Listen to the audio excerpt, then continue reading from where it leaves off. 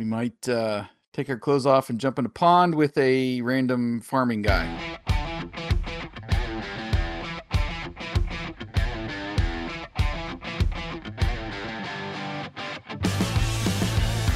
Welcome to the Greatest Lists podcast, a show about music and lists. This season, your hosts Jason and Eric are counting down the top 25 guitar solos of the 80s and the top 25 guitar solos of the 90s. Think your favorite made the list? Tune in and find out. Take it away, boys. Welcome back to Season 2 of Greatest Lists, a music and talk podcast featuring lists of the greatest songs of all time. I am Jason, your host for this episode. Joining me is my co-host, Eric. Hey, Eric. What's going on?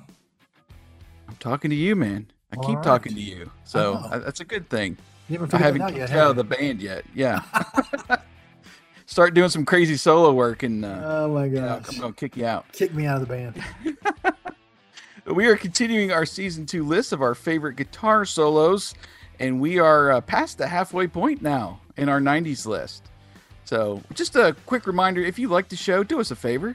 Just pause us just for a second. Give us a quick star rating right there on Spotify or whatever app you're using. Help us get noticed and found easier in the search results, all that stuff. And so we can get the show out there. Our next pick in the top 25 guitar solos of the 90s, a song from the 1993 album Get a Grip, which I had to include in this list. Coming in at number 11 is Crazy by Aerosmith. Behind the music. So our spotlight today is on guitarist Joseph Anthony Pereira, or professionally known as Joe Perry. Perry took up the guitar at the age of 10, and even though he is left-handed, he learned to play with his right. Wow. Also at a very young age, Perry found himself drawn to the ocean, and his dream was to one day become a marine biologist and follow in the footsteps of his hero, Jacques Cousteau. Wow, seriously? That's Seriously. Unfortunately, or maybe fortunately for us, his grades at Hopedale Senior High School were not good, and his chances of eventually going to college and become a marine biologist were fading. So his parents sent him to a boarding school, Vermont Academy, his junior year. Come to find out his struggles, this little sidebar here, were actually due to ADHD, which he was diagnosed with years later. You know, no one really knew about that back in the 60s. No kidding. But it was at this boarding school he first heard the likes of Hendrix and The Who, the Kinks, the Yardbirds, which were very influential. Aerosmith does that famous cover of the Yardbirds. Yes. Train Kept A-Rollin'. So, it was fortunate he went to this boarding school. Now, a little history on how Joe Perry helped form Aerosmith. In 1964, Steven Tyler formed his own band called the Strangers, later called Chain Reaction, in Yonkers, New York. Meanwhile, Perry and Tom Hamilton formed the Jam Band, or commonly known as Joe Perry's Jam Band, which was based on freeform and blues. Hamilton and Perry moved to Boston in September 1969. That's where they met Joey Kramer, drummer from Yonkers. Kramer knew Tyler and had always hoped to play in a band with him.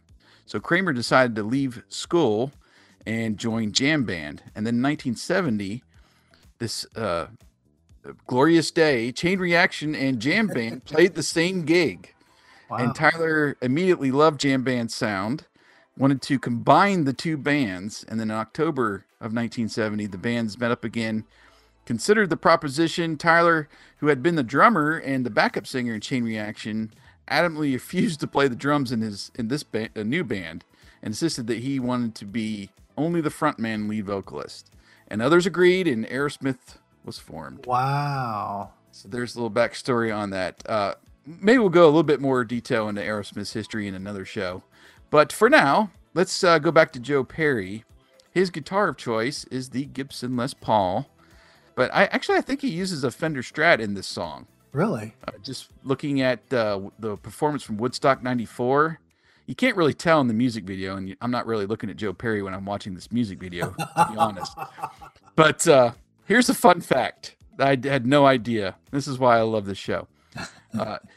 He has a collection of about 600 guitars. Ridiculous. One of those was a 1959 Gibson Les Paul. He had to sell because of his divorce in 1982. Yep. Later, he had his guitar tech and equipment managers search for this guitar. Yep. One day, someone brought him a guitar magazine. In the middle of the centerfold was a man in a top hat, Slash, with his Les Paul in hand. So Joe Perry immediately called Slash and bugged him for years, offering to pay more than the guitar was worth, which had nearly tripled since he sold it. Eventually, Slash gave in, as it was straining on their friendship. He gave it to Joe at his 50th birthday party. Oh, I love that story. That's such a great story. I had not heard that before. Yeah. So that seems funny, calling Slash and, hey, I want to buy that guitar. Give me that guitar, man. It's mine. Come on, just turn it over. What kind of a jerk is Slash who would say no for years? No, I know, right?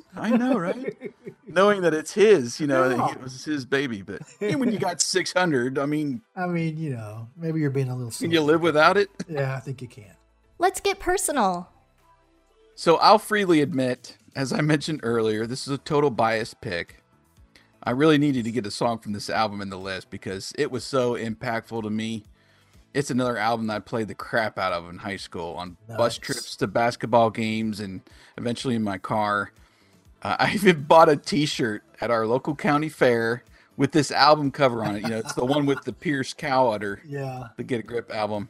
My mom hated the shirt to the point where I chose to wear it for my senior pictures. Oh, that's glorious. Out of spite. But of course, all the pictures she picked was either of me with a jacket on, or there's one where I'm sitting opposite in a high back chair and you can't see the dang shirt. So checkmate, mom. She won in the end. Yes. But, and I might have to post a picture of one of my senior pictures there. Maybe in that chair. Yes. I think I have over on Patreon. Anyway, of course, the music video was so impactful. Of course, this one and the one and Crying with Alicia Silverstone. But this one, of course, too, includes Liv Tyler. Yep. They were so hot. And I think having them in the video just skyrocketed that album to even higher heights. Those two music videos were so impactful. But he's got some fun solos on this album, but I feel like this song is his best. That's my personal opinion. But what's your personal history with Aerosmith in the early 90s? In the early 90s, it had kind of started waning for me. I was a bigger Aerosmith fan in the 80s and actually the 70s. I had a cousin who listened to Aerosmith all the time. And when he would drive us around in his truck, he'd always had Aerosmith on. Mm-hmm. But I've always been an Aerosmith fan. I think I've seen them in concert four times. Okay. So I've always been a huge, not only Aerosmith fan, but a Joe Perry fan. I just like the way he almost kind of plays out of control, and I just like the way he plays. And so I've always been a fan. So, this was not my favorite album, but it was still a good album. And he just plays with a lot of feel. So I'm just a big Joe Perry fan. Yeah. I think it was during this time, during the BMG Columbia House era. I always refer to that because I hoarded a bunch of music, when that came out. But they released the album Big Ones, which was their greatest hits. Yes. I remember having that. And then I did go back at some point and bought, Pump, I think was 88 or 89. Yep. And then the Dude Looks Like a Lady, Loving an Elevator. Maybe that was the name of the album. The one before that. So yeah. And I remember, here's another fun little story. In high school, me and my bud Wyatt had our own little hangout place that hardly anybody knew about. It was this hole in the wall burger joint that had a game room off to the side. Okay. And a pool table. It had a couple pinball machines, arcade machines, and it had a 45 jukebox in the corner. You could get 2 songs for $0.25. And nice.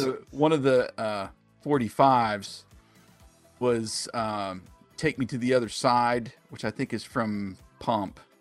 and what was the other one? There was almost like a double A side. It was two singles, but I just he knew that I was a huge Aerosmith fan, and then when this album came out, I was just I could not get enough of it. So big fan. Nice. I saw, my big Aerosmith memory is I don't remember which tour it was, but their drummer had a drum solo where he just walked around the stage and hit different things on stage with his sticks, and they made different drum sounds. Oh, fun. I don't know how they did that, but he was like, he was tapping on the stage and on the monitors, on speakers, and they were making different drum sounds. That's how he played his drum. That's how he played his drum solo. That's a vivid memory in my mind from that concert. Joey Kramer, ladies and gentlemen. The breakdown. All right, so the solo itself, very bluesy. I just love hearing him pick the notes. I mean, it's very clean. Not without much distortion at all. But I absolutely love when Tyler comes back in after the solo. I need your love, and then he's still like playing underneath and trying to match his vocals, or they're trying to match each other. That's what I love about Aerosmith when they kind of do stuff like that. And then this is the point in the video where Liv is mimicking all of her dad's moves on stage while she's on stage with Alicia in the audience. Yeah. So great part in the video. The outro is great too in the song. Tyler again is trying to match Perry with his notes on the guitar, and it's really fun. Let's just take a minute and appreciate the harmonica work in this song too. I love a good harmonica, and there's a couple songs on this album, but overall I like when he breaks out the harmonica. Oh yeah, Steven Tyler. Yeah. And then his little rap to start the song too, where he's just talking, and I like that. So this is a very fun song. Probably not my favorite on the album, but it's just got a real fun vibe, and that solo, that kind of bluesy solo, was really fun. Yeah, Joe Perry does a lot of finger picking when he plays. He doesn't use a pick a lot. He uses his fingers when he plays, and it gets a very unique sound to some of his solos. I love it when he does that. It's hard to imitate. I've tried to play some of his licks and finger pick them the way he does, and it's you have to have been doing that for a while. You don't just decide to play like that and pick those licks up. So it's definitely harder than it sounds for sure. But I love when he does it a lot in a lot of their songs, and it's a very Joe Perry thing. It's one of his signature sounds, and he does that at the end of, I think, right at the end of this solo, in the middle, and he does some at the end too. That's one of my favorite Joe Perry things. Yeah, like I said, very clean, and just that clean sound. Yeah. A lot of people use a whole lot of distortion and effects and all that stuff, but it just makes it sound real. I don't know. It's unique on its own, even though it's just kind of basic as far as set up compared to most people. Yeah, he's never been a huge like overdrive or saturated guy. He's always been really kind of clean and basic. All right, well, so number 11 in our top 25 guitar solos of the 90s is Joe Perry from Crazy. Some bonus songs for this episode. It is against the law. I looked this up to play Crazy without playing Crying. So, as a law-abiding citizen, we'll hear that song. Yes, great song. It's a very concise yet fun solo in Crying. Yeah. I do like it. And another great outro with their harmonica and guitar. Yeah. If you listen to it specifically. And then I'm going to play a single from their 97 album, 9 Lives. I hadn't heard this song in years, and just thinking about their catalog and things and trying to find a song that would be fun. Yes, more harmonica and guitar. If you watch the music video, Perry does the solo as a centaur, people. I'm talking about the song Pink. Yeah, that's a great song. That music video is bananas. It's bananas. That's the proper term for that music video, is bananas. Steven Tyler's face superimposed on several different people. It's just crazy. Weird. Anyway, so stay tuned. You'll hear those bonus songs in their entirety if you're with Spotify Premium. Otherwise, of course, use those song whip links in the show notes we always tell you about to connect with the songs in your favorite music app. If you like the show, please subscribe and leave us a rating in your app. Something we don't mention very often is, well, we've been doing a lot more in this season, but we're under that Retro Network umbrella of podcasts. So if you like us, if you like what the Retro Network is doing as far as podcasting and articles and all the stuff that we do, go over to patreon.com/the Retro Network. Sign up and you'll get your name in our show notes and pretty much everybody else's show notes if you like. And some bonus podcasts over there. I think over 130 by last count extra podcasts that we've put over there over the years that you just have there waiting to listen to. So go check that out, and also check out our website, greatestlistpodcast.com. You can stream right from your browser, or find us on Twitter at greatestlist. Leave us feedback. Tell us what the weather's like in your neck of the woods. I don't care. Just that's tell where us you reach something. out to us. Yeah. All right. Well, Eric will take over hosting duties for the next show, our number 10 selection, which will give a little sustenance to your inner monster. Thanks for listening to The Greatest List, and we look forward to continuing our list of the top 25 guitar solos of the 90s in our next episode. You've been listening to The Greatest Lists.